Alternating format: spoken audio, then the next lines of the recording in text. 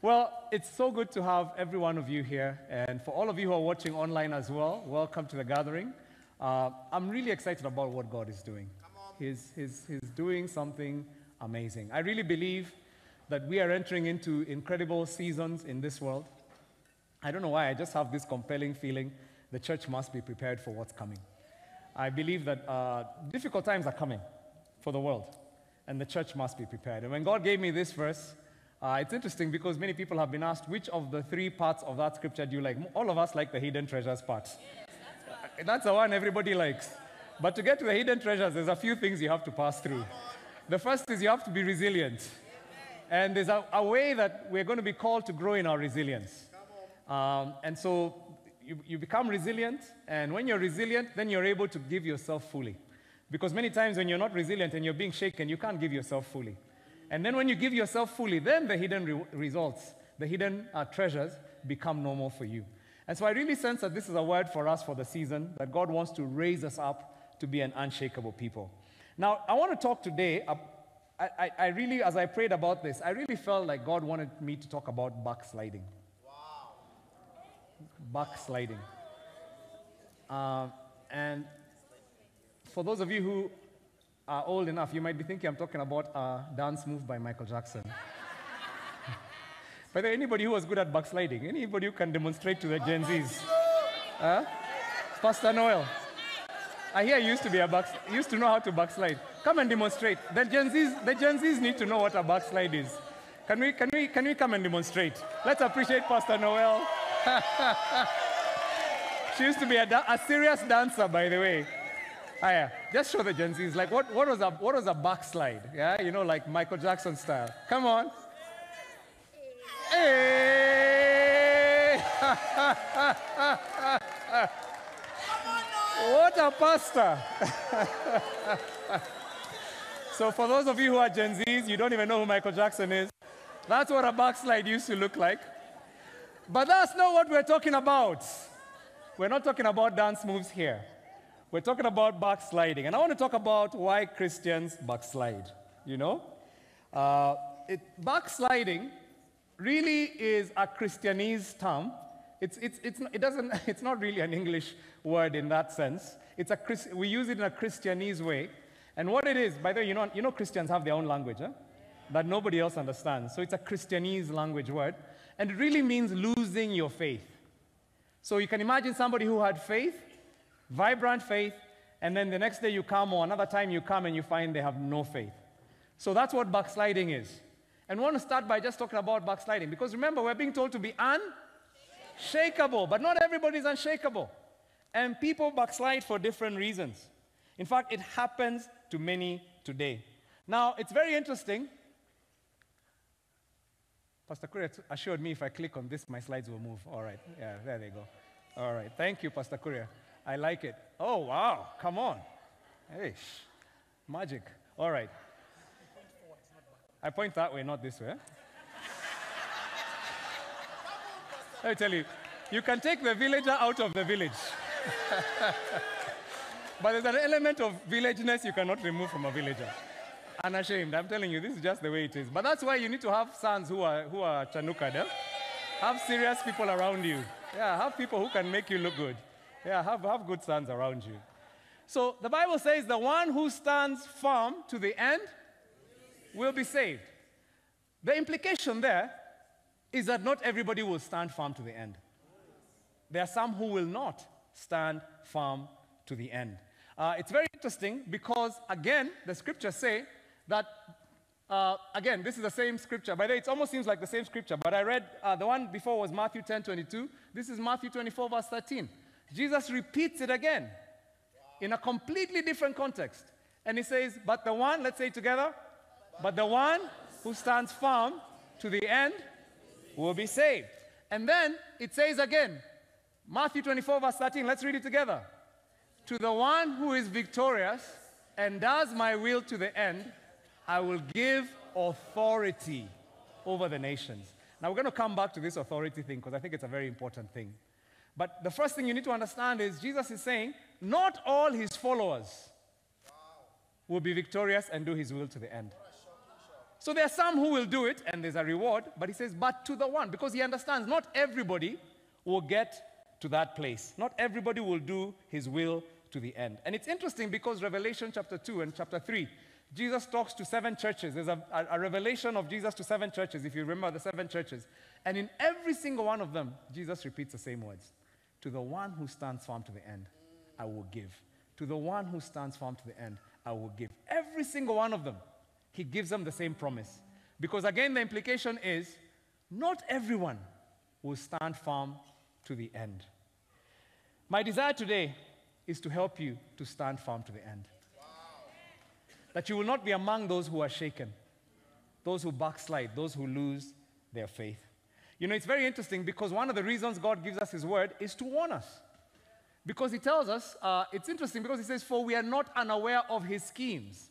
We're not unaware. The enemy has schemes. And the Bible says Paul says, we are not unaware of his schemes. And it's very important for us as a church not to be unaware. Tell your neighbor, you can't be unaware. Yeah. There are many who are unaware. By the way, even in this church, for those of you who've been here long enough, you probably know at least one person who is no longer walking with Jesus, who is no longer as passionate about Jesus. Somebody who was a Mizizi leader, somebody who was passionate about helping others, somebody who was passionate about worship, loved Mavuno. But today they are not standing firm. Wow. They've lost their faith. Or maybe they have a watered down faith. Because not everybody stands firm. And so I believe that God wants us not to be unaware of the enemy's schemes. And so I want to talk about biblical descriptions of backsliding. You know, for us, when people backslide, we say things like, they'll say things like, oh, I no longer feel church. I no longer feel this Jesus thing so much. I go online nowadays. Like me and Jesus are not as tight. In fact, I'm on a break with him. Have you ever had people say that? That's the way I left the church, not God. You'll hear people saying many, many things. You know, God and I on parks. There's a whole deconstruction of faith among people today.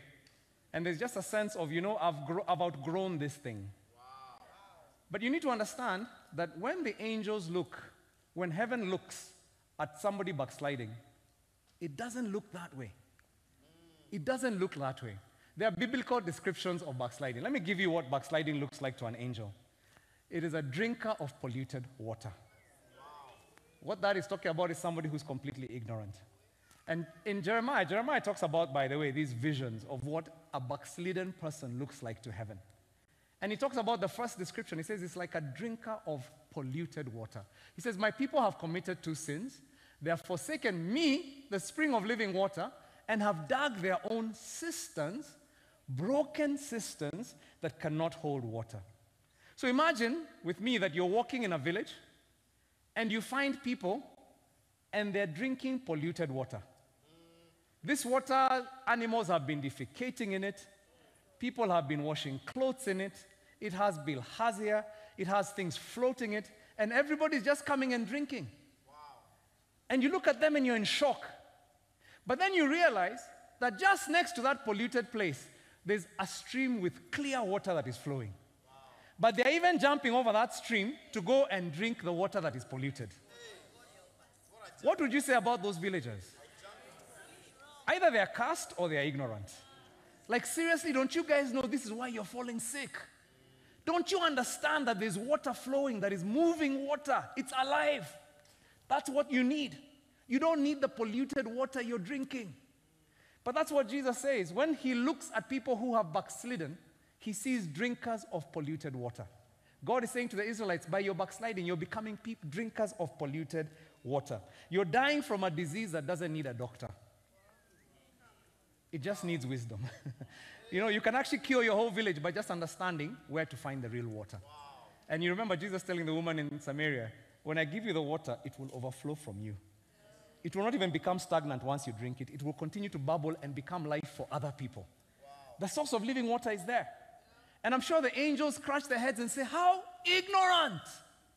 Why would you ever walk away from living water? The source of your life. How ignorant can you get? Please tell your neighbor for me, why would you want to be ignorant?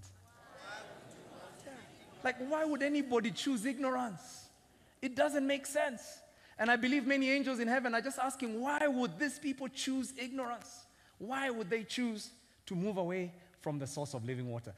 Number 2, a corrupt and wild vine.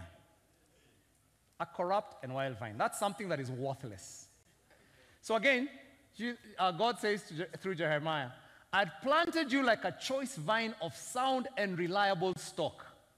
How then did you turn against me into a corrupt, wild vine? So the picture here is a good plant. It was picked well, it was grafted well, it was planted well. But when the owner came back, he found it had turned wild. It was bearing, instead of good fruit, it was just bearing thorns. It was actually even polluted, it was messing up his farm. And the man is looking and thinking, this thing was valuable, but now it's only useful for being pulled up and maybe burnt or buried or used for something else. It's not useful to the farmer. And the angels are looking down from heaven at somebody choosing to walk away from God, and they're thinking, why would you choose to be worthless? You are valuable. You had worth. You are important. You are meant to rule nations. This is why you were made. Why would you willingly choose to be worthless? And in heaven, I think there's a lot of shock. The angels are like, what a shock. This one now is sitting at home saying he doesn't go to church. What a shock. How can he choose to be worthless? In the spiritual realm, that's what you've just done to yourself. You've removed yourself from the place of value to a place of worthlessness. And I believe that God is looking and saying, my goodness, why would you choose to be worthless? Tell your neighbor for me, why would you choose to be worthless? Why? The third description, a wild camel or donkey. This one's really interesting because that stands for unrestrained. Wow. Unrestrained. So what God asks these guys is he says, see how you've behaved in the valley. Consider what you've done. He's talking about Israel. They've been apostate. They've run away from their faith. They've decided to chase other idols, to go do their own thing. And he's saying, see what you've done. You're a swift she-camel, running here and there. A wild donkey accustomed to the desert, sniffing the wind in her craving. In her heat, who can restrain her? It's a very graphic picture. Some of you are farmers and you get this picture. Some of you grew up in town, so you have no clue what this is about. Animals go through what they call the heat cycle or the oestrus cycle. And basically what happens when an animal is on heat, it becomes uncontrollable. So if you've ever seen dogs, some of you might have dogs, when a dog is on heat, it will basically eat the fence, impale itself, jump over and even break a leg to go find a mate. There's something within it that just drives it. It's no longer in control of itself. It's unrestrained. Even if it knows by escaping where it's going, it's probably going to get killed where it's going. It will still go. Wow. Because it's being driven by animal instincts. It's unrestrained. And the angels are looking and saying, you are in a good place. You are looked after. You are provided for. Why would you want to do this? Wow. You know, I'm a farmer. I've actually seen this happen. I had a really nice dog. And it did exactly that. And I knew, by the way, we had put a nice fence for it because we know if this dog goes out there, the neighbors will kill it. There are some people around, it's a farming community.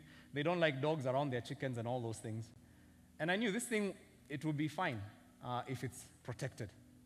But of course, it chewed the fence one day when it was, I should have just dealt with it and castrated it. Anyway, sorry, this is too much detail for some of you. But I didn't. And one day it just dug a hole. I mean, I didn't know dogs could. It dug a hole, like a tunnel, because it could smell some females on heat somewhere else. And it went, and sure enough, it was killed. Wow. And I was thinking, you had a nice home. You had guaranteed meals every day. You had somebody who looked after you. Somebody even washed you to make sure that you didn't have fleas. You had it good. You even had a nice kennel. And by the way, I used to give it like it was fed now. Like we used to even, I was so into that dog, I used to buy it human food. Like I'd buy for it, I didn't used to buy dog food, by the way. I'd buy like ugali, you know, like proper ugali from the thingy. And you know, the one that even you can eat. In fact, I think my worker used to help himself to it. Huh? And then I'd buy omena. Those of you who are from here, you know what omena is. Like, I wanted nothing but the best for my dog. And I mean, I was looking, I'm like, you had a nice home. You had an owner that was buying you food that he could eat. Now see how foolish you are. Now you've gone and died. You know, I think the angels are looking at this person thinking, why would you do this? Why would you choose to be unrestrained? Why would you leave the place of shelter and protection and go to the place of death because you're unrestrained? And this is what angels, when they're looking down at somebody who's choosing to walk away from their faith. And by the way, sometimes people backslide, but they haven't left the church. Wow. Wow. Yeah? Can I go there? Because it's like marriage. There are people who left the marriage, but they're still in the house. Wow. And they gave up on the marriage a long time ago. But they keep their appearances because it's like it's more work to leave than it is to stay. And so there are people who are in the church because it's just more work to live. And anyway, where will I go? And so they still do the church thing, but they walked away from their faith a long time ago. And the angels are looking and saying, why would you want to be unrestrained? Wow. There's a beautiful place that God has for you. He's your shepherd. He will lead you to green pastures. Don't walk away from that. Ask your other neighbor, why would you want to be unrestrained? And then there's one more picture. There's one more picture. And I'm just telling you, when heaven looks at somebody like this, they're all, like the angels are in shock. They're like, I can't believe anyone would choose this. And the last picture is a bride without her wedding dress. So with this one, the picture is somebody not normal, abnormal. Jeremiah 2 verse 32. Does a young woman forget her jewelry, a bride her wedding ornaments? Yet my people have forgotten me days without number. You can imagine it's like God is puzzled. Like, just think, it's like, imagine you're a groom and you're standing in front, you're wearing your best suit, your best men are with you, everybody's wearing cologne that costs like a few months' salary, and the church is just all the flowers and the lights and the fairy lights are twinkling and the music is playing and the bridesmaids have marched in and everybody's excited and everybody can't wait to see what happens. And then the bride appears and she's wearing the same torn jeans she was wearing yesterday, and she has a hairnet on her head and she hasn't brushed her teeth and she's just wearing her bedroom slippers, and they're saying, here comes the bride. And she's not even mad. She's just like, what's up? She's like, what's up, guys? Like, you just, like, tell me, what do you think about that bride? Somebody's got to be crazy. Like, what are you doing? Are you mad? Like, every bride dreams about their wedding dress. By the way, when girls were small, I had boys and girls are so different. When girls are young, like, when there's a wedding, they want to touch the bride, they want to touch the cake, they're fantasizing about how they'll be looking when they're married. And then when you ask the boys about, they just say, huh? We're going to a wedding. Will there be food? We're so different. Girls look forward to it. It's like, by the time you're wearing that dress, you've thought about it. It's something you've looked forward to. And the angels are looking and saying, and God is like, are you mad? Like, how do you come to your wedding without a wedding dress? Like, you come in your jeans. Are you crazy? And this is the picture that heaven has of somebody who throws away the wedding dress that God has planned for them. God has said, I will dress you in white. I will clothe you. I will put jewels on you. God has said that there's this big feast waiting for you. And it's like you're not even ready. You don't even want it. You've walked away from it. And the angels are scratching their heads and thinking, somebody's got to be crazy. By the way, I give you this picture because it's very important for us to understand that faith is the most important thing you have in life. Wow. It's the most important. And if anybody doubted it, the fact that you're alive right now and you've not eaten for 21 days should be proof enough that it's not food you need. It's not food. Yeah. By the way, if you had all the money in the world and you couldn't eat, do you know how miserable you'd be? We had a friend who was a billionaire. And literally, he was a billionaire. And yeah, I've got friends. I know, I say things and you guys look at me like, this guy is making this stuff up. All my stories are true. And this guy, he was a billionaire. The reason I say it is because he passed. And he was a billionaire, but then he got throat cancer.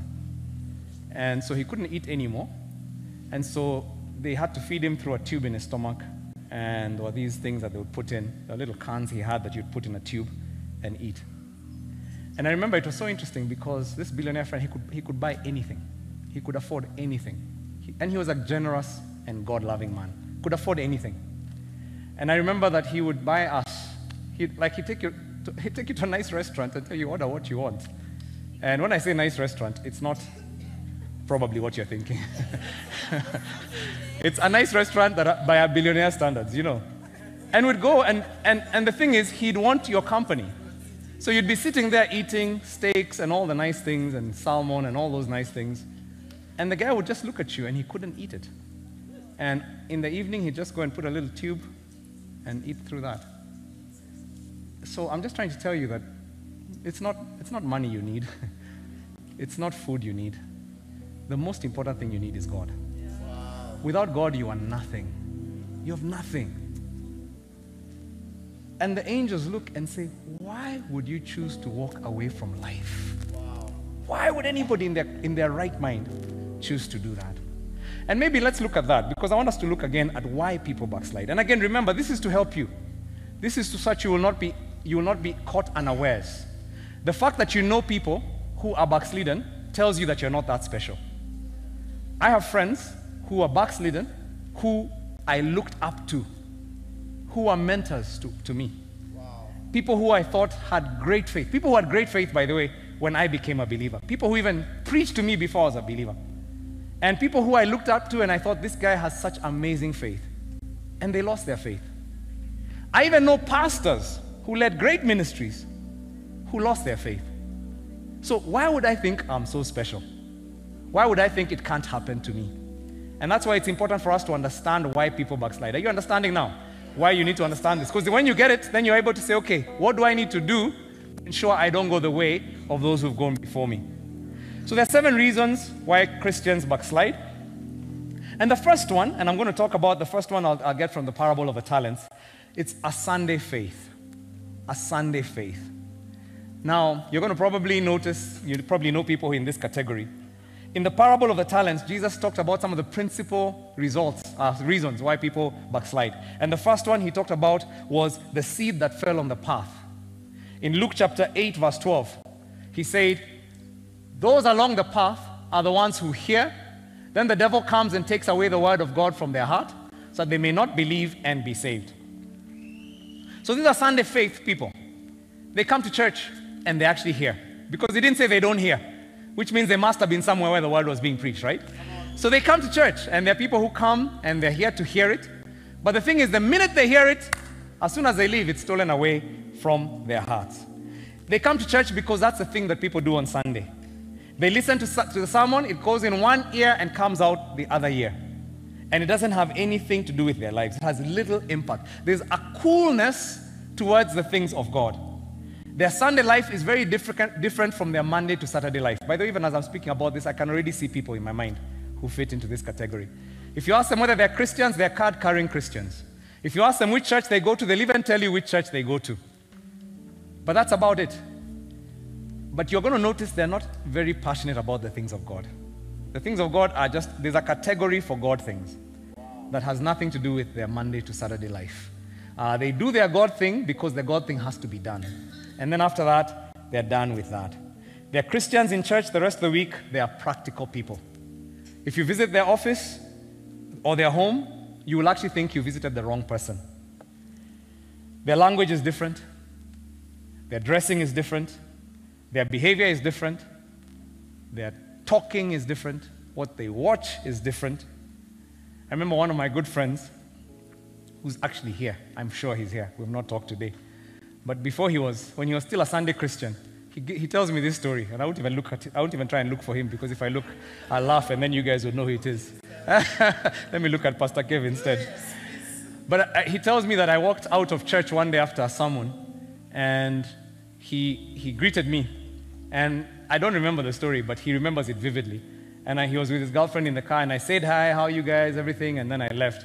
He says, what you didn't know is the car almost burnt, because I'd thrown the cigarette under the seat, and I was trying not to talk loudly so you could smell the smoke, because you assumed I was a very good Christian. I didn't want to spoil your illusion of me, you know. I mean, the things people do. I mean, the guy said, I was waiting to see smoke just trickling up in the car. Because the guy was a complete different, who he was on Sunday in front of the pastor is completely different to who he was the rest of the week. Do you know anybody like that, by the way? Very different lifestyle. When their pastor meets them, in fact, they are very, very solid, staunch member of the church. 1 Corinthians 15, they can even memorize the verse and share it with everybody else. Yeah, true story, by the way. And this is the way it is for Sunday Christians. It's like they come to church, it's a ceremonial thing, they do it. Maybe it's a thing their parents did. It's a thing that was done. Maybe you can even become a deacon in the church if the church has positions. They are good with people.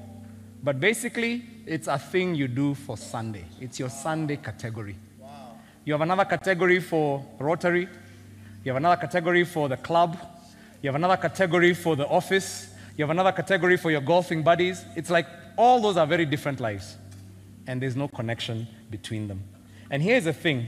If you're in this place, even if you think you believe in God, you are at great risk of backsliding. Because that word is being stolen from you for a reason. Satan is stealing it from you because he knows he has you in his target and in his sights. And so the first is the Sunday faith. The second is the shallow faith. Shallow faith Christians. And this was a seed that fell on rocky ground. It says in Luke 8:13, those on the rocky ground are the ones who receive the word with joy when they hear it, but they have no root. They believe for a while, but in the time of testing, they fall away. So this person not just hears the word, they actually have joy when they hear it. That means they might even say amen. They might say, someone was anointed. Amen. My goodness, pastor was on fire today. I love the word. Come on, somebody. Yeah, they were happy. They received the word and they were happy when they received it. They even love listening to the sermon. Maybe they even have a favorite preacher. On Spotify. They follow you on Spotify.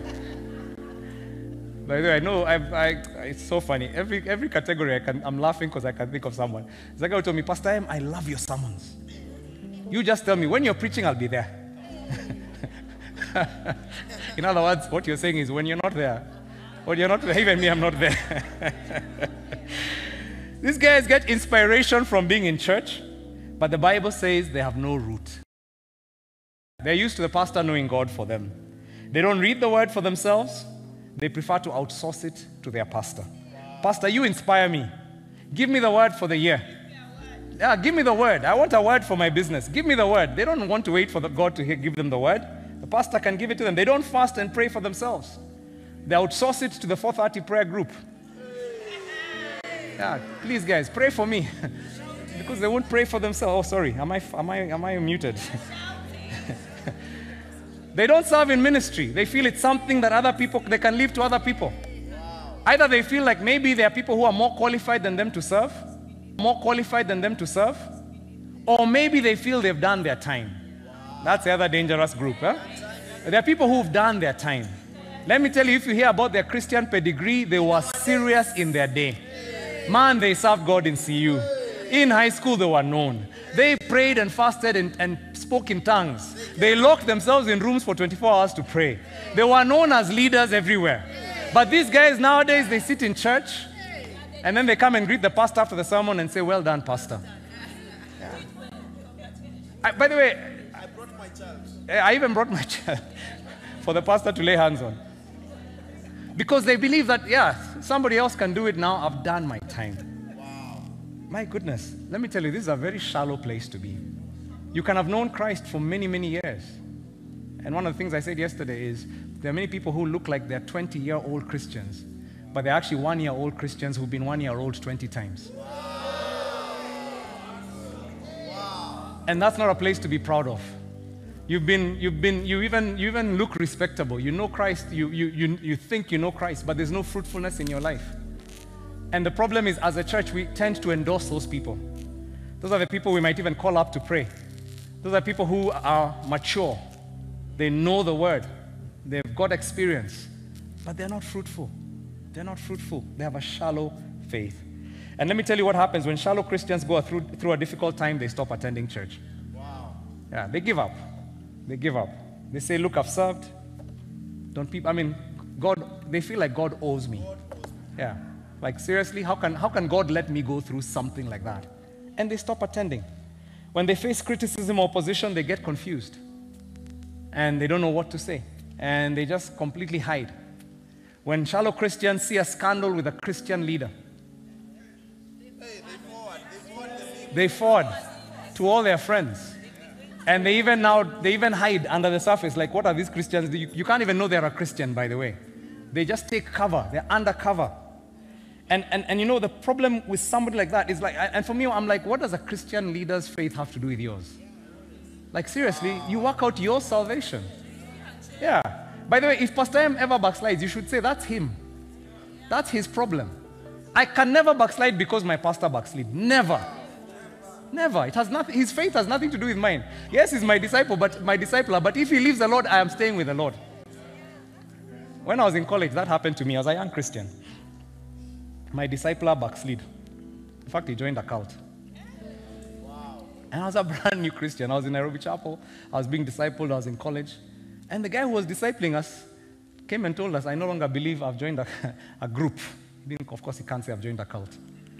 And when we did an investigation, we were like, this group is not a church, it's a cult. Yeah. Wow. And we just said, yeah, I'm not going to follow somebody who's not following Jesus. And so fortunately for me and the little group that we were part of, we're all young Christians, but we all made a decision. And we went to our church, and we served in our church. And by God's grace, he's a good friend. He actually came back to Christ. And he slid forward. God brought him back to his senses, and I bless God for that. But listen, your leader's faith is their faith. They're working out their faith with fear and trembling. Yeah. By the way, you have no idea whether I prayed this morning. You have no idea. Yes, there's a gift that God has for me, for you, through me, but I'm the one working out my salvation for myself, because that's what the scripture asks me to do. So even as you receive the word I give you, receive it as from God and work out your salvation. Yeah. And if you ever see me doing the wrong thing, don't follow me in doing wrong.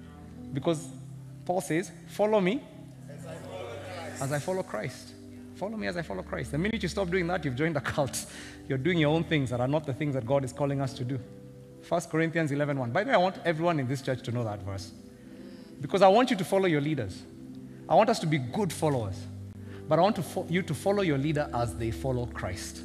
That's going to always be the guardrails for this church, to ensure that nobody teaches you or leads you into error.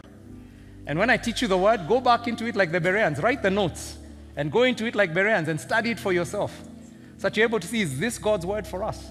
Look for my fruit. The Bible says, by their fruit, you shall know them. So observe my life. Paul says to the Corinthians, observe my life.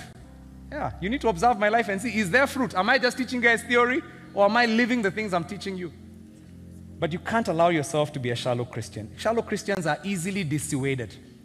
When there's arguments, when people in their family disapprove, when something happens, your husband tells you can't love God, and they choose, it's like you lose your faith because of someone else. They get dissuaded easily. It's interesting because Jesus was in a place where his own family did not approve of his ministry. They didn't want him to serve God the way he was serving. They thought he was crazy. They heard he was even not eating because he was so busy serving. And they're like, this guy is mad. We need to help him. And they planned an intervention as a family. Have you ever seen that part in Scripture? Yes. The mother and the brothers came, and I'm sure they had a family meeting and said, now, who is going to be the first one to talk? Who will be the one to detain him? How will we manage? He's your older brother, so you guys have to help me. Mom is like, you guys have to help me. I don't have the strength. And they went. This is actually, it's a real story in the scripture. Read it for yourself. And in Luke 8, verse 20 to 21, it says, someone told him, your mother and brothers are standing outside waiting to see you. Jesus knew what the problem was. He knew they had come to pull him away from ministry. And so what did he say? Jesus said a very harsh thing at this point, which it's interesting because if you read it out of context, then you think Jesus disrespected his mother. But you need to understand the context. Because what Jesus was saying is, listen, I am about my Father's business. Yeah. And what did he say to the crowd? He said, my mother and brothers are those who hear God's word and put it into practice. So he didn't go outside. He didn't go to them. He ignored them. Because he knew my Father's business always comes first. I always serve God first. In other words, I know why I'm serving the Lord, so my parents, my family members cannot change my mind or dissuade me. They cannot pull me away from doing my Father's business. Listen, if you are in church and you have a shallow faith, you're one step away from backsliding. Wow. The only reason you have not backslid is because the pressure hasn't come yet. Wow. But it will. And you're one step away from it. Number 3 is divided faith. The third cause of backsliding is divided faith, represented by the seed that fell among the thorns. It says in Luke chapter 8, verse 14, the seed that fell among the thorns stands for those who hear, but as they go on their way, they are choked by life's worries, riches, pleasures, and they do not mature. This one's very common, by the way, in church. It refers to Christians who have a divided mind. They love God, yes, but they also love other things. They love God, but they also have things like money crowding their lives. They're consumed thinking about money. If you hear them thinking about money, you think that's all they dream about.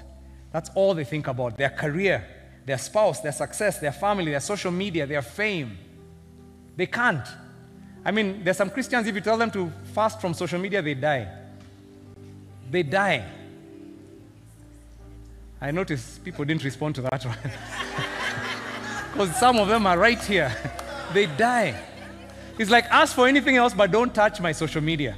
It's like I wake up and it's like, where is my phone? And it's like, yeah, I get it. And it's like, yeah, I'm swiping. It's like I'm swiping. And that's before I've even had my quiet time. I'm swiping. I'm already seeing what have people said on WhatsApp. How is the world going on without me?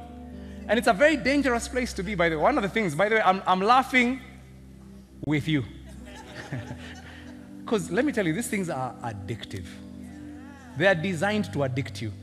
And the people designing these gadgets and these forums are much smarter than any of us, including myself. They're much smarter than any of us. So I even feel sorry for our young kids. Because if I have a problem, what about my son? What hope do young children at 5 to 6 with their gadgets, their mother's gadgets, have? And these things are just designed to... So one of the commitments I've made to myself is when I wake up, because I wake up really early, I'm usually up by 3 or 4, and I commit to myself, I'm not going to look at social media before I've read God's word and spend time in prayer. If I don't do that, because the problem with it is the minute I see it, it sets a tone for my day. The minute I see what's on WhatsApp, it determines how I feel. Somebody send me a bad WhatsApp, I can't even pray now. I'm just thinking about that WhatsApp, that message, what it's going to do for my day. So the first thing I do is I just say, done. I read God's word, I finish, I post, I finish everything I'm doing, I spend time in prayer. Then after that, if I really need to look, I can. But I thank God for the 21 days. I'm so happy. By the way, I'm even wondering whether I really want to go back to social media. It's such a really... I give you your phone. My wife is like, give me the phone. Yeah, but we have made a commitment in the evening by 6. We put our phones off. Because we're realizing we're just in a world that they're idols of the age that compete with our faith. And they cause us to have a divided faith. How many know that God's blessings can be dangerous? Yeah. There's no idol that was not first a blessing. Yeah? Every idol was something that God gave that was good, that somebody turned into a substitute for God. That job that's an idol, it was God given. Yeah. Those people who can't come to church because they have children, those children were prayed for. It was a prayer item until it became an idol. And now you can't show up for prayer because you have children. And that's how idols are always blessings that were corrupted. Wow. And you know, the thing about it is when blessings become more important than the blesser, it inevitably, here's the weird thing, it always opens the door for worry and stress. The devil is so interesting because his blessings always bring stress. The Bible says the blessings of the Lord, they make rich, they add no sorrow. Let me tell you, the blessings of the world, they always add sorrow. I'm getting a bit warm. They always add sorrow. They always add stress. They always bring worry. So you take that thing, you take your bank account and make it your God, and you will never have peace. You take your job and make it your God, you will never have peace. It is not the solution. But there are some people who don't come to church because of jobs. Let me tell you people, God's people, one of the prayers I'm praying, and I want us to even pray in this gathering, is that God will remove you from that job that doesn't allow you to serve God. And give you a job that allows you to serve Him. Yeah. Where is Simon Kagwe? Is he here? Yeah, Pastor Simon. I love this man. So Dr. Simon, because that's his correct title. He got an offer to do a job. Okay, I kind of think I know your story. I'm probably going to murder it. But he got an offer to do a job in Rwanda that was very high paying, very high, prestigious. It was a great deal. It's a kind of dream that everybody would say, dream job. Look what the Lord has done. Answered my prayers. Ease and acceleration. Simon, what did you tell them? You turned them down, right? But then you gave them conditions. And you told them, where is a mic? Can a man speak for himself? I cannot be speaking for people. Let them speak for themselves. Dr. Simon, you were given a job, but you told them, I'll only take this job on condition. Maybe yes. Tell us about that, yeah. So yes, African Leadership University had invited me to move to Rwanda to be the second in command after the dean for their MBA program, the executive education. So they had asked me to move there. They had said they'll pay my relocation costs, they'll provide space for my family as well, and school fees and everything for the children. But God had told me it's not a time to leave. I'm planted here in Kenya, at downtown specifically, and God told me I'm a pillar at downtown with my dear wife, so I needed to stay. So I told them, if I need to come, you have to, if I'm going to work for you, you need to work terms that will work for me. So they had a meeting between the dean, the finance, and the HR manager to discuss how they would make my work here in Nairobi, to make it a remote work. So that was the plan. They had to sit down and recreate the structure of the team to allow me to work from here. And they gave you the job, but now you get to work and still be a pillar in your church. Yes, so I can still work from the comfort of my house. Yeah. Here's a Christian who says, God has not said I move. I'm a pillar in my church. So if I'm going to take the job that I'm qualified for, then you make it work for me. Who does that?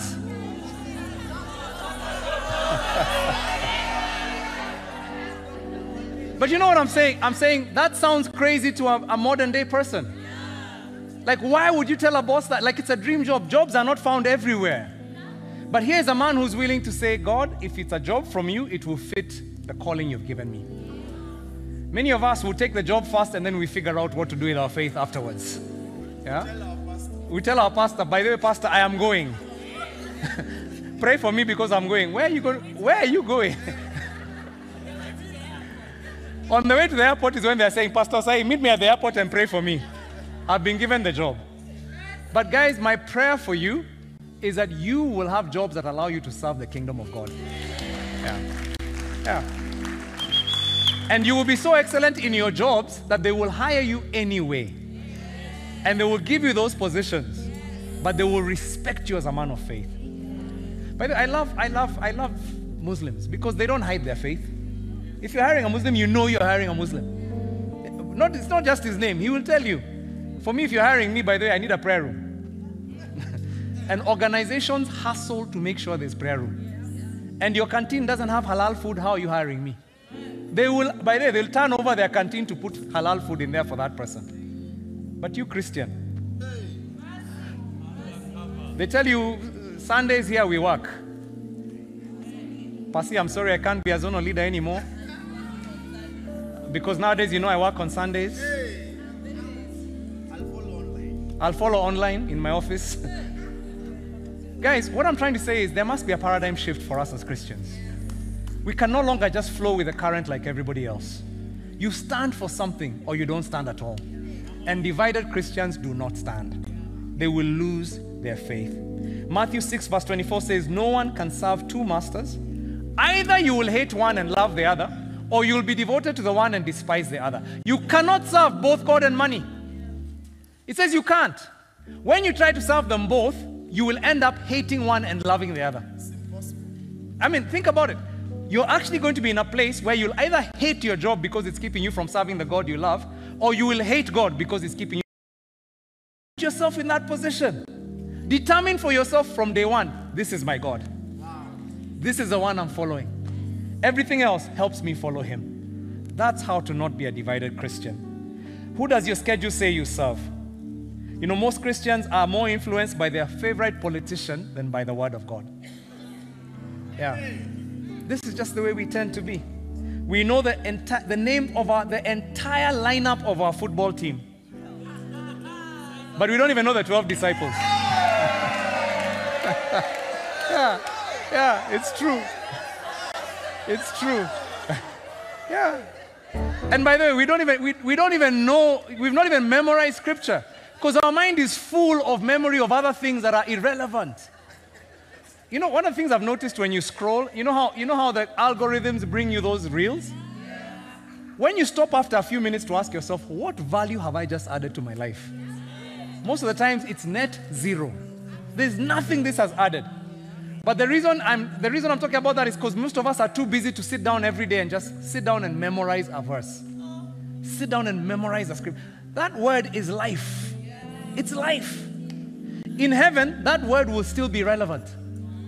But we're going to be there scrolling to see now people in Texas are fighting with people in whatever. Wow. Oh my goodness, Ukraine hasn't done what? Wow. India. How is that helping you? It doesn't help us. And it's time for us to begin to understand that I cannot have a divided faith and hope not to backslide. Wow. If you have a divided faith, you may love God and have no intention of backsliding, but unknown to you, your faith is being choked by weeds. And eventually, you will not have a faith at all. Wow. And so that's number 3. Let me share 2 more. 2 more. Number 4 reason why Christians will not stand is stagnant faith, why many people backslide. It talks about the seed that fell among thorns stands for those who hear, but they go on their way and they are choked by life's worries, riches, pleasures, and they don't mature. That's stagnant faith. It says we must always be adding to our faith. Wait, hold on a minute. That was a verse for divided faith. That was a verse for divided faith. 2 Peter 1, 5-9. Thank you. For this very reason, make every effort to add. I want you to notice that word. To do what? To add to your faith, goodness, and to goodness, knowledge, and to knowledge, self-control, and to self-control, perseverance. I like that. And to perseverance, godliness. And then just keep going. And to godliness, mutual affection, and to mutual affection, love. For if you possess these qualities in increasing measure, they will keep you from being ineffective and unproductive in your knowledge of our Lord Jesus Christ. And then it says, but whoever does not have them is nearsighted and blind, forgetting that they have already been cleansed from their past sins. Wow. You must always be adding. Come on. Add. He says, yes, you have, but now add. Yes, you had faith, add goodness. And now you have goodness, add knowledge. You had knowledge, now add self-control. You have self-control, now add perseverance. It's like there must always be something being added to your faith all the time. You see, faith is like life. If you're not growing, you're dying. You can't be at the same place you were in faith a year ago and you think you're alive. At the last gathering, there must be a difference in your life by now. There must be progression. Here's the thing, your body has not stopped growing. Since you're here in November, there's already changes in you. Some of you have a white hair you didn't have. Some of you have January body. Some of you have January body that you didn't have. Something has changed. Time has not stood still. Progression is moving on. But your faith could end up being stagnant. It's in exactly the same place that it was. And Peter is saying we must always be adding to our faith. I love the fact that a few years ago, many people here could not pray regularly for 10 minutes sustained every day. But now we pray 1 hour effortlessly every day. And by the time it's over, most people are like, Allah, an hour is finished. Praise God, that is growth. I mean, can you believe this January, we prayed 3 hours. And I had people telling me, Pastor M, can we continue with the 3 hours? What a shock! Like, my goodness, Mavuno, people want to pray 3 hours a day. I was like, my goodness, I was not even ready. By the way, we're just doing for a week. And people are like, Pastor M, let's continue. I'm like, no, I'm not even ready. But the people of God are ready. They're like, we're ready. We've got prayer muscles. We can pray for 3 hours. I was like, praise God. That is growth. There's progression. There's moving. I thank God that some of you had not read the Bible, but now you've read the Bible twice, 3 times. Some of you are reading already through the New Testament the second time or the third time. Praise God. That's growth. Something is happening. Some of you could not even have fasted for 1 day.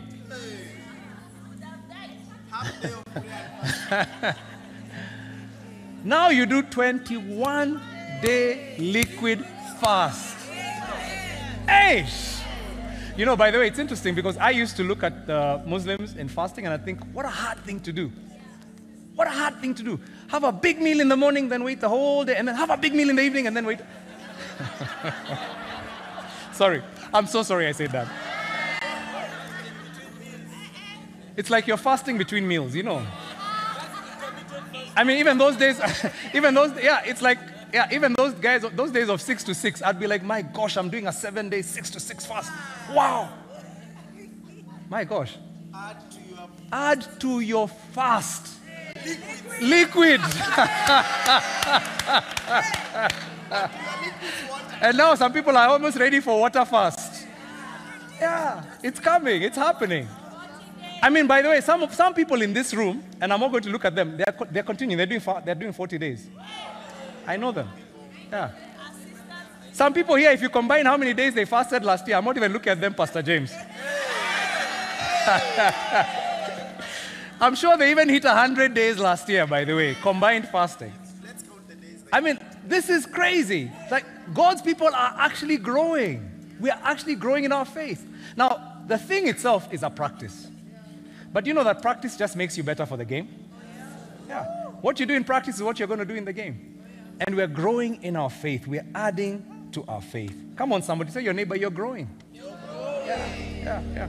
People who have stagnant faith, they have relegated their faith to a safe zone where it does not interfere with the rest of their life. Wow. Yes, you've been a DG for years, but you're not even willing to leave and start your own. That's a stagnant person. You're afraid of change. You're afraid of doing things the way they've never been done before because you want things to stay comfortable. You want them to stay safe. But when it comes to faith, if you're not growing, you're dying. Some people have been saved 20 years, but they've not led anybody. They've not discipled anybody. And it's like, look, you're stagnating in your faith.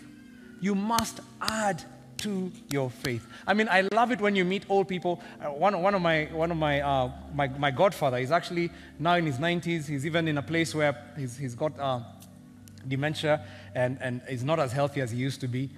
But the most amazing thing for me is I remember Pastor Karen and I a few years ago just marveling because well into his 80s, this man would do a 40-day fast, liquid fast, every year. And you look at him and you're thinking, my gosh, you still fast at this age. He loves God. And he would do it alone. It wasn't that his church was doing it. It was his thing. He loved God. He would seek God for himself. And it's such a beautiful thing to see a Christian who's not retired. Like he's old, but he's still seeking. He's still pressing. He's still loving God.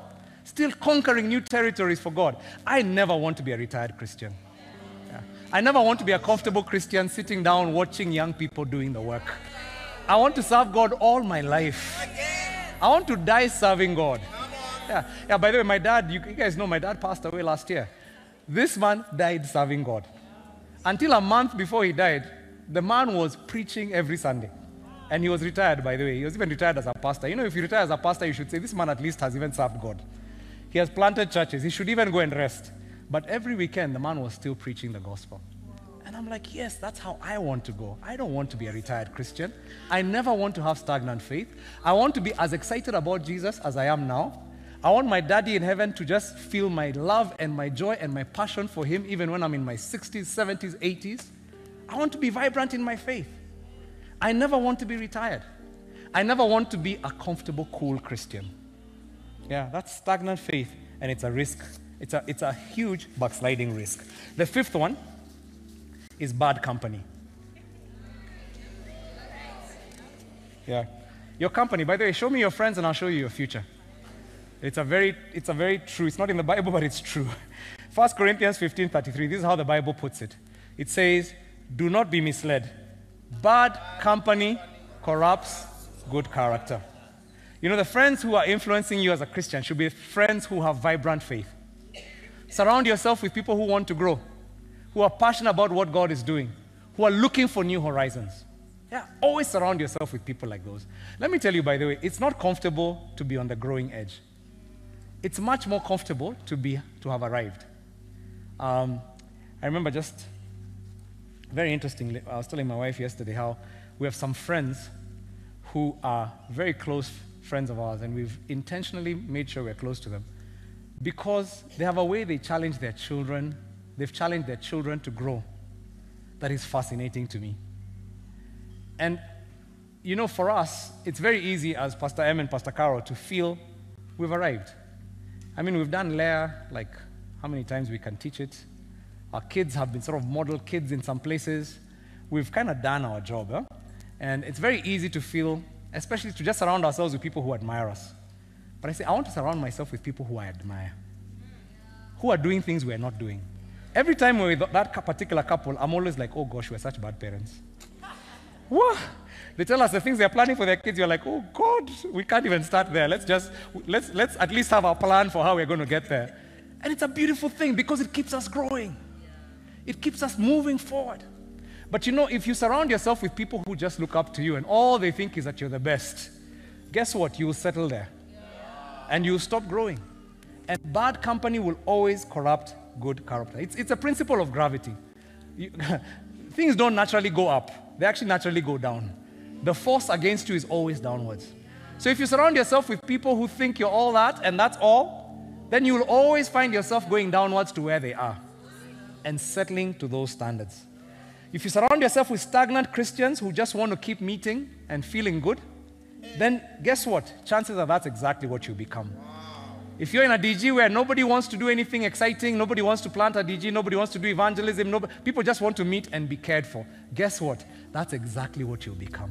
Wow. Yeah, that's exactly what you're just going to end up becoming stagnant and happily well-fed sheep.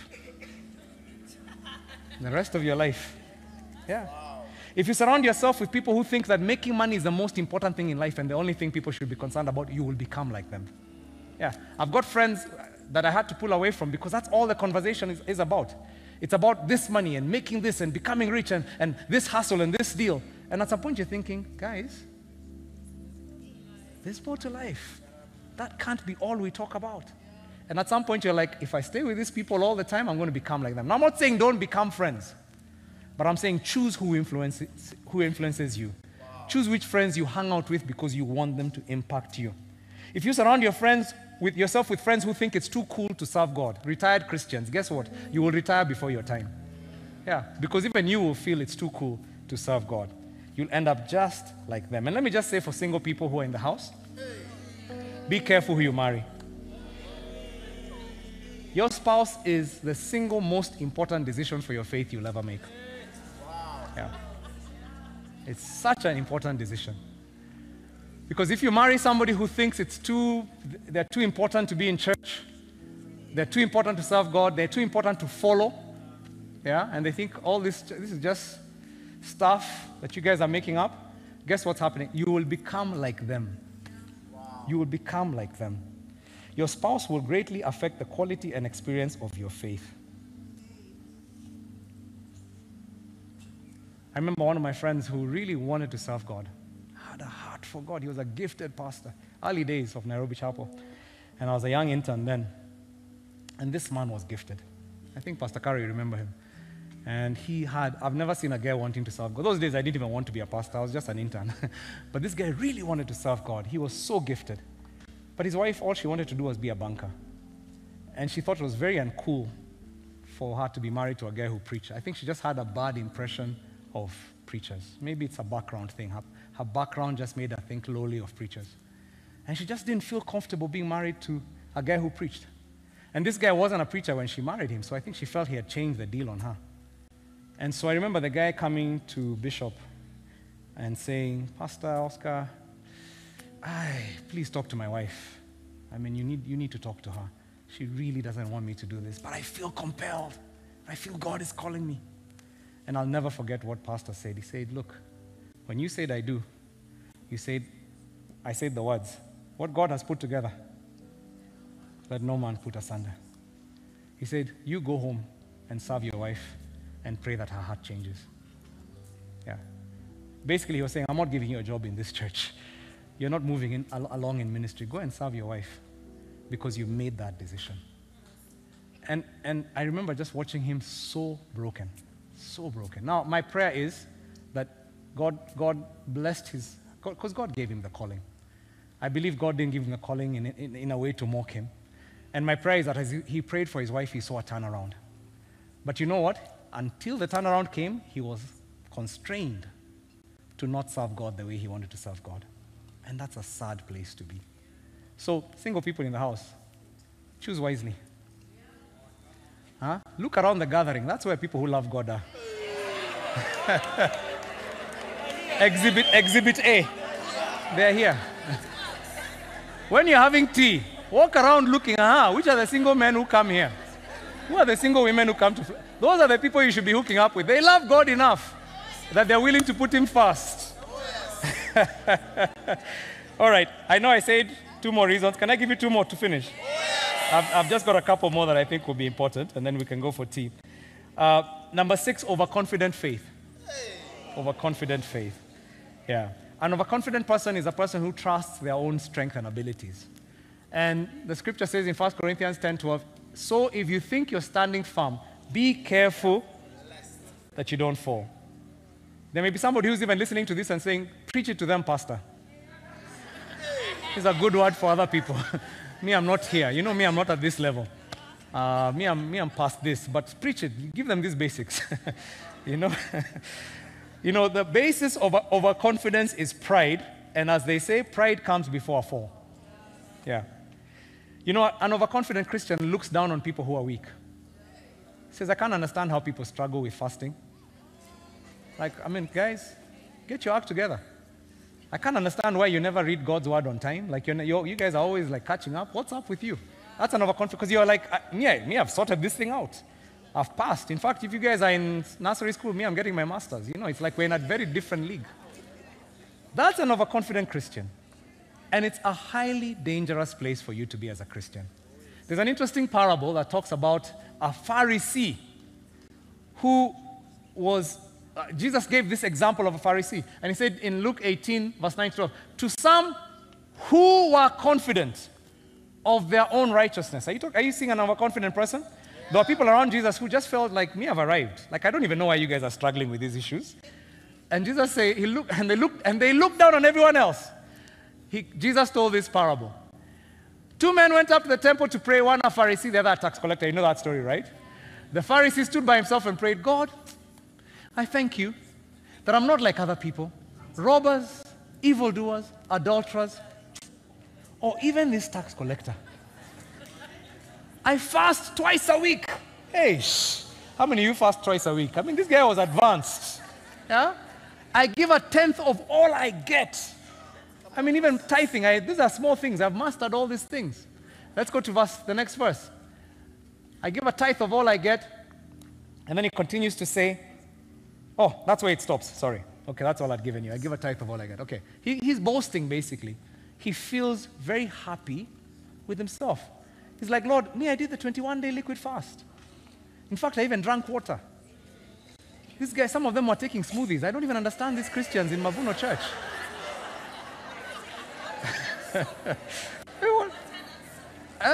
I mean, seriously, like butternut soup when you're fasting? Like, who does that? Like, guys are even struggling with fast fruits. Like, Lord, like, seriously, in this church?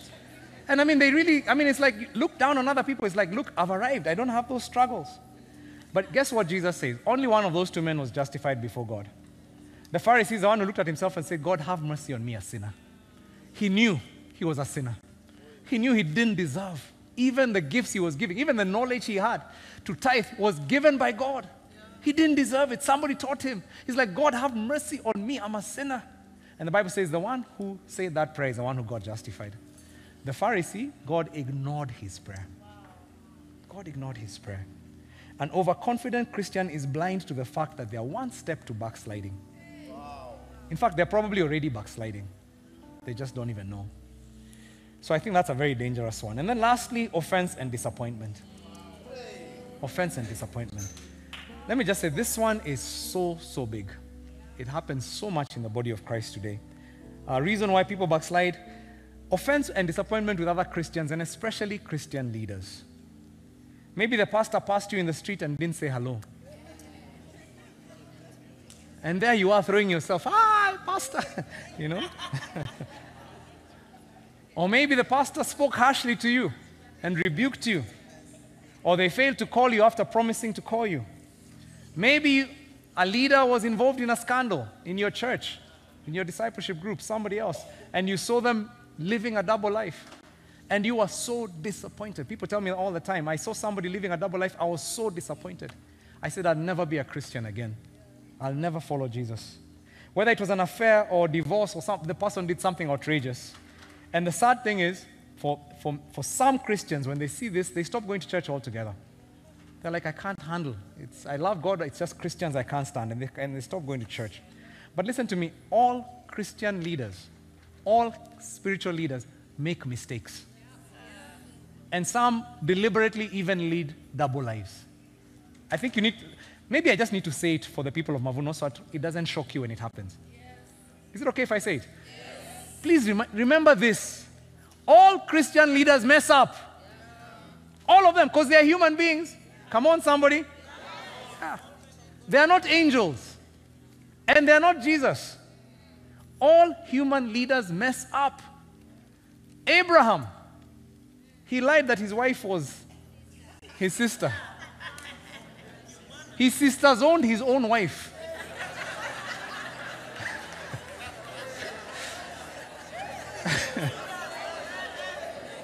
And then after that, he slept with a maid.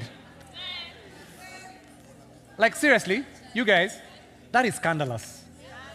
Like a guy who sleeps with a maid. And we call him the father of faith. The friend of God. Moses was a murderer. I even think he stammered because of how he murdered a guy. It's like, every time he thought about it, like the guy was just, like the guy killed somebody in cold blood. And yet he's the greatest leader in the Old Testament. The bringer of the law. The meekest leader in the whole scripture. David. I know some guys are already on David. Poor David. That guy had issues. He's a wife snatcher. And not just from strangers, from his friends. By the way, if you read the story of David, it's so scandalous. Because if you read how David, when he was in the wilderness, being chased by Saul, who are the guys who defended him? It was his mighty men. These men laid down their lives for him. Like they were willing to even sneak through enemy territory to steal water. Not because there was no water, but because he was missing the water from the well near his house. And then after that, he takes the man's wife. And then kills the guy in cold blood. And the man carries his own letter for his execution. Unknowing. Jambasi hiyo.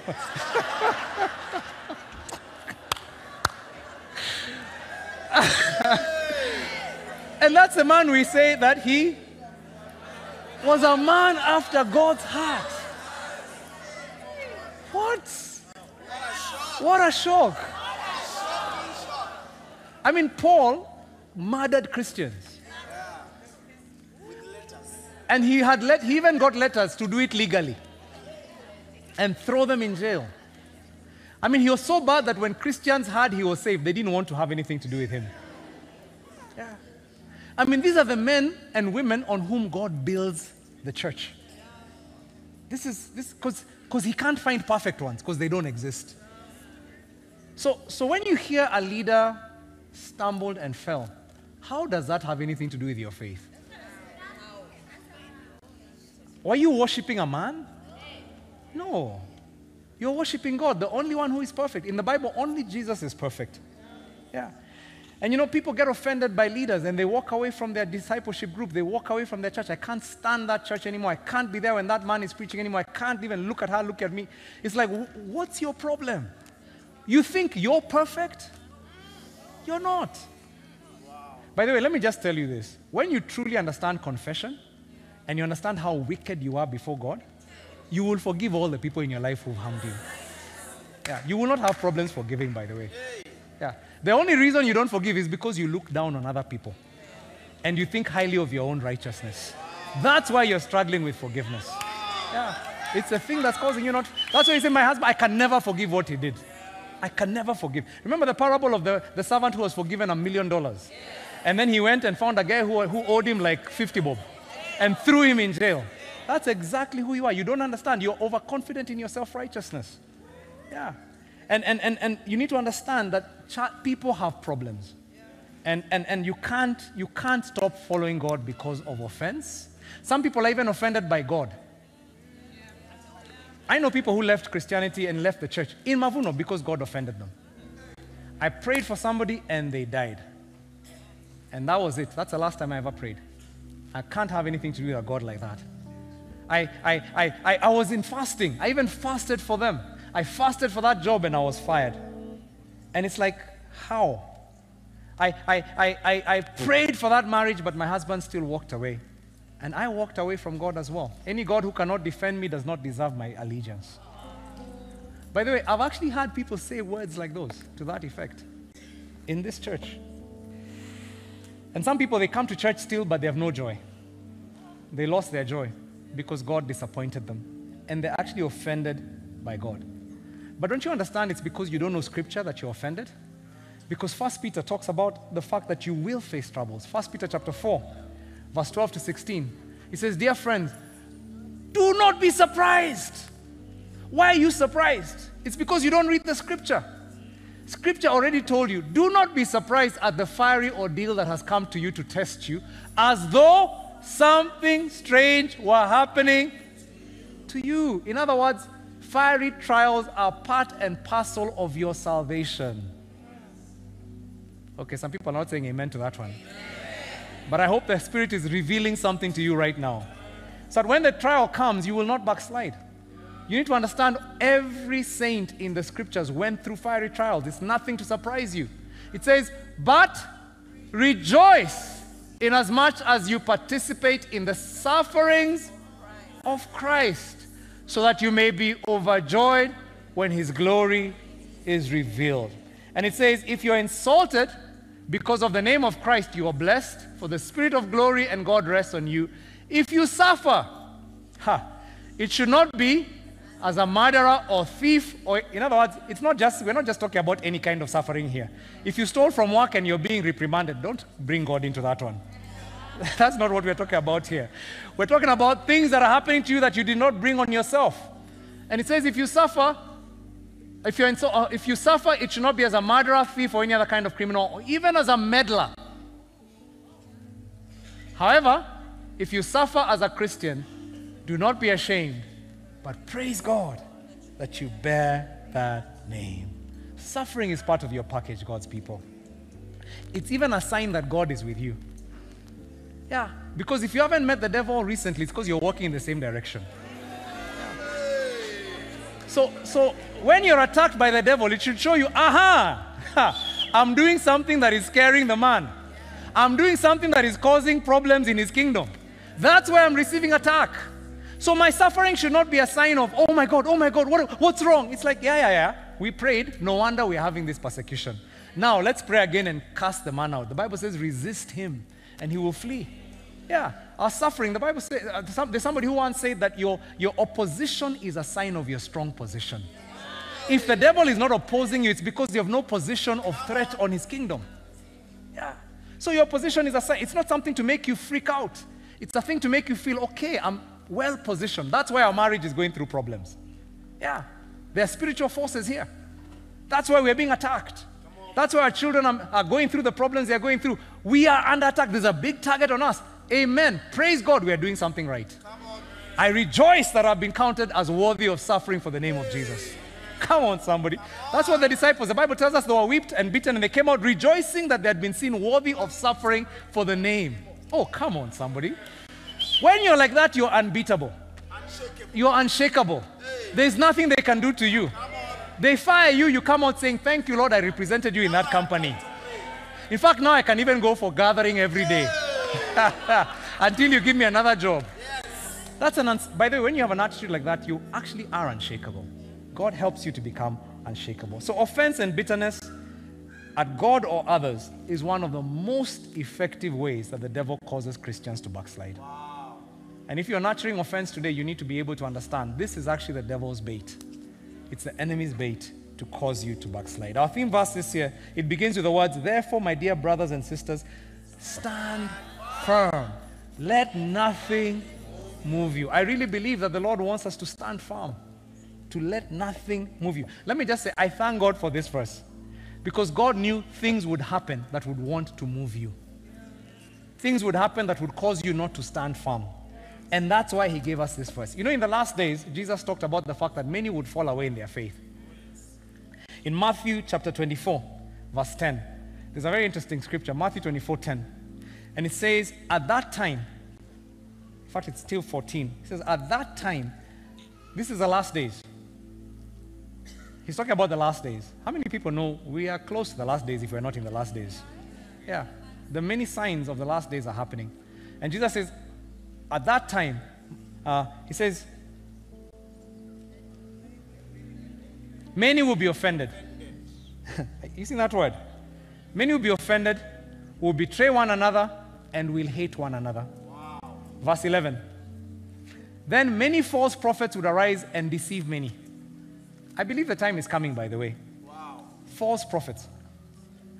It's interesting. I find that very interesting because it talks about false prophets. And there's been a rise in recent times of prophetic ministries. And I have nothing against prophetic ministries. But I believe it didn't say false apostles or false teachers.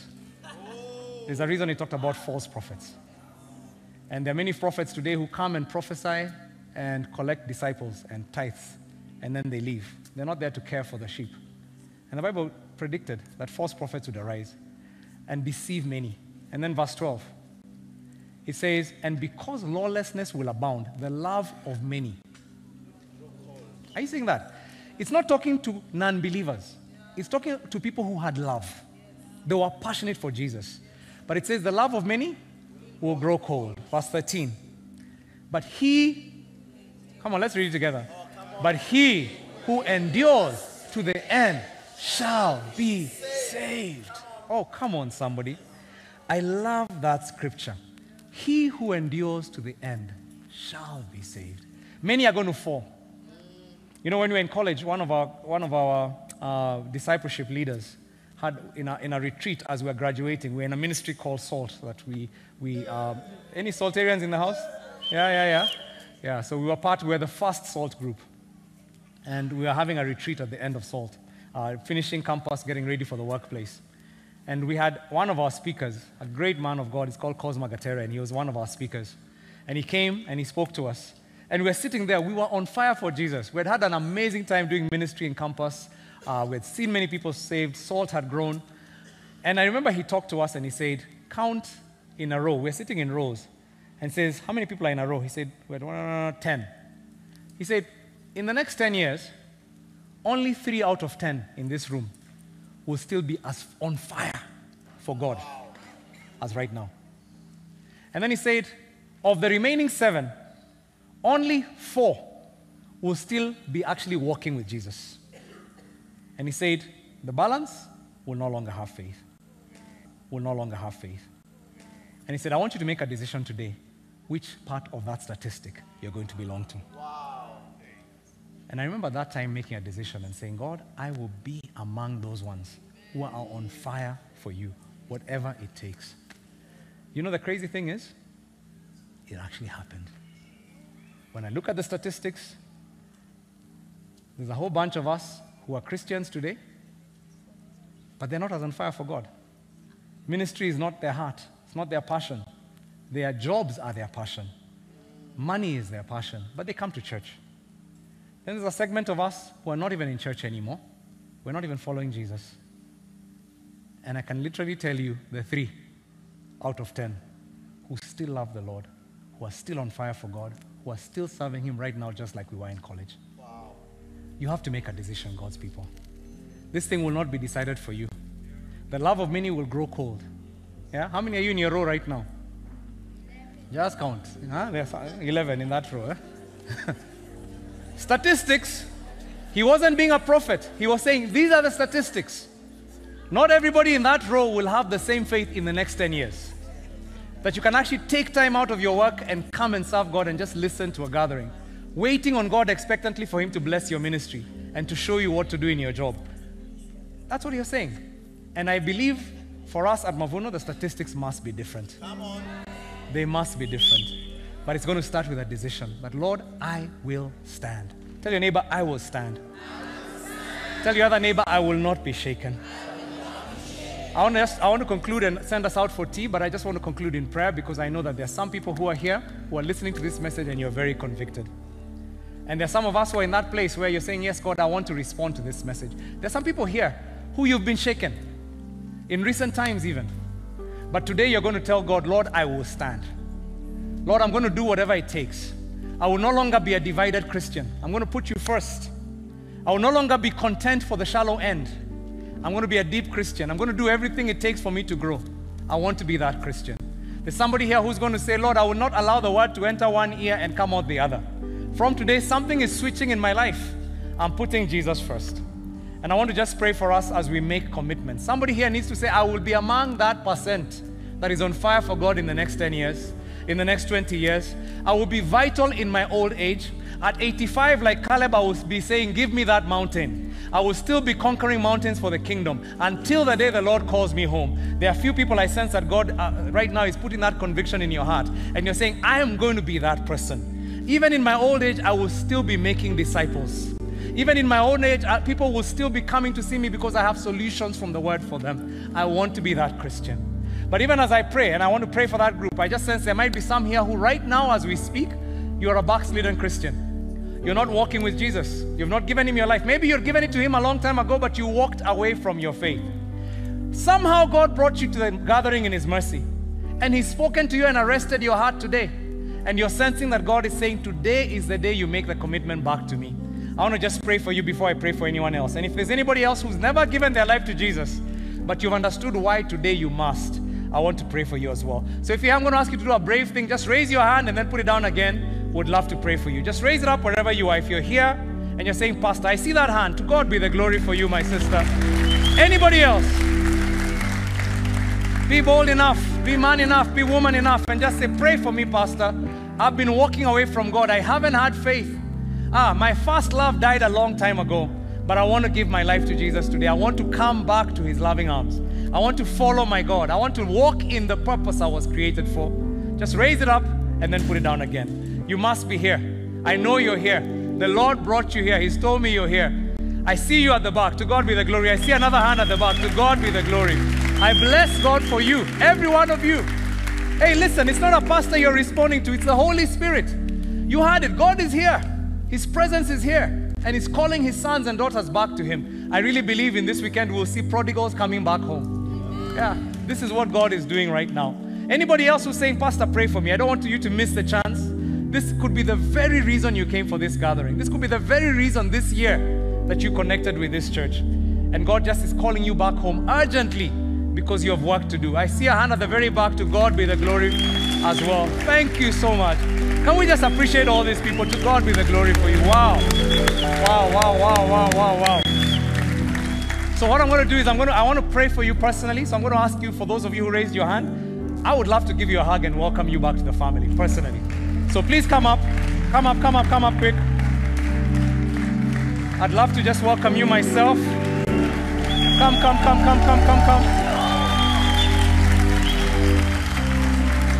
Let's cheer them as they come. Woo!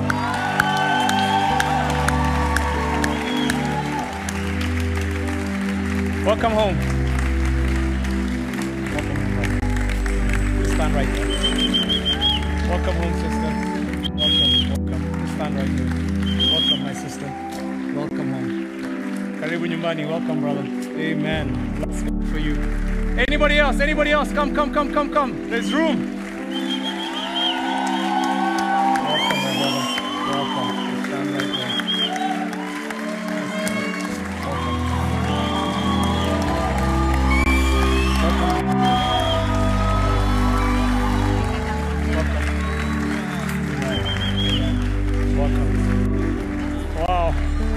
Wow. Amen. Welcome. Oh, Forever, Lord, I promise to take my cross and follow you. Welcome. Jesus, you're the one I follow. I'm going to pray for you in a second, no?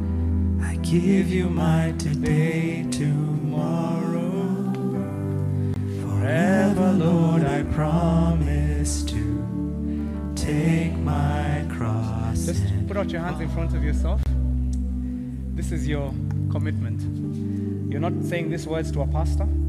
You're saying them to your God in heaven. The one who loves you so much that he brought you here to encounter him. You're saying this to the one who is going to help you to stand, because you will never, ever fall in your faith.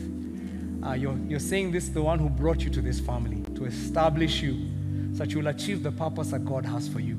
And that purpose is greatness for every single one of you. I'm going to invite you to say a prayer after me. And for all of you who've made this prayer your own, if we would just repeat the words together with them, just to encourage them. Dear Jesus, I come to you today. To give you my life. Forgive my sins. Fill me with your Holy Spirit. And embrace me as your child. From this day forward, I will follow you. I am yours. My life belongs to you. All of me belongs to you. And nothing else will keep me away from you. I want you to just lift your finger up to the heavens and say, Devil, from this day forward, me and you are finished. I will never serve God divided anymore. I belong fully to him. So get your hands off my life. Get your hands off my family. Because the Spirit is in me. And I belong to Jesus. And to him alone. In Jesus' name. Amen. Let's just appreciate every single one of them. Praise God. Wow. Bless God for you. I'm going to ask you if you would just do me, just for a second, just before tea for a few minutes, follow Pastor Maish. And he'll just take your contacts, say a prayer over you. And then after this, we're going to send you some information and make sure we walk with you as a family. You will not do this alone, by the way. We promise you that. Amen. So please follow Pastor. Let's appreciate them as they do that. Wow. Bless God. Bless God. Bless God. He's such a good God. He's such an amazing God.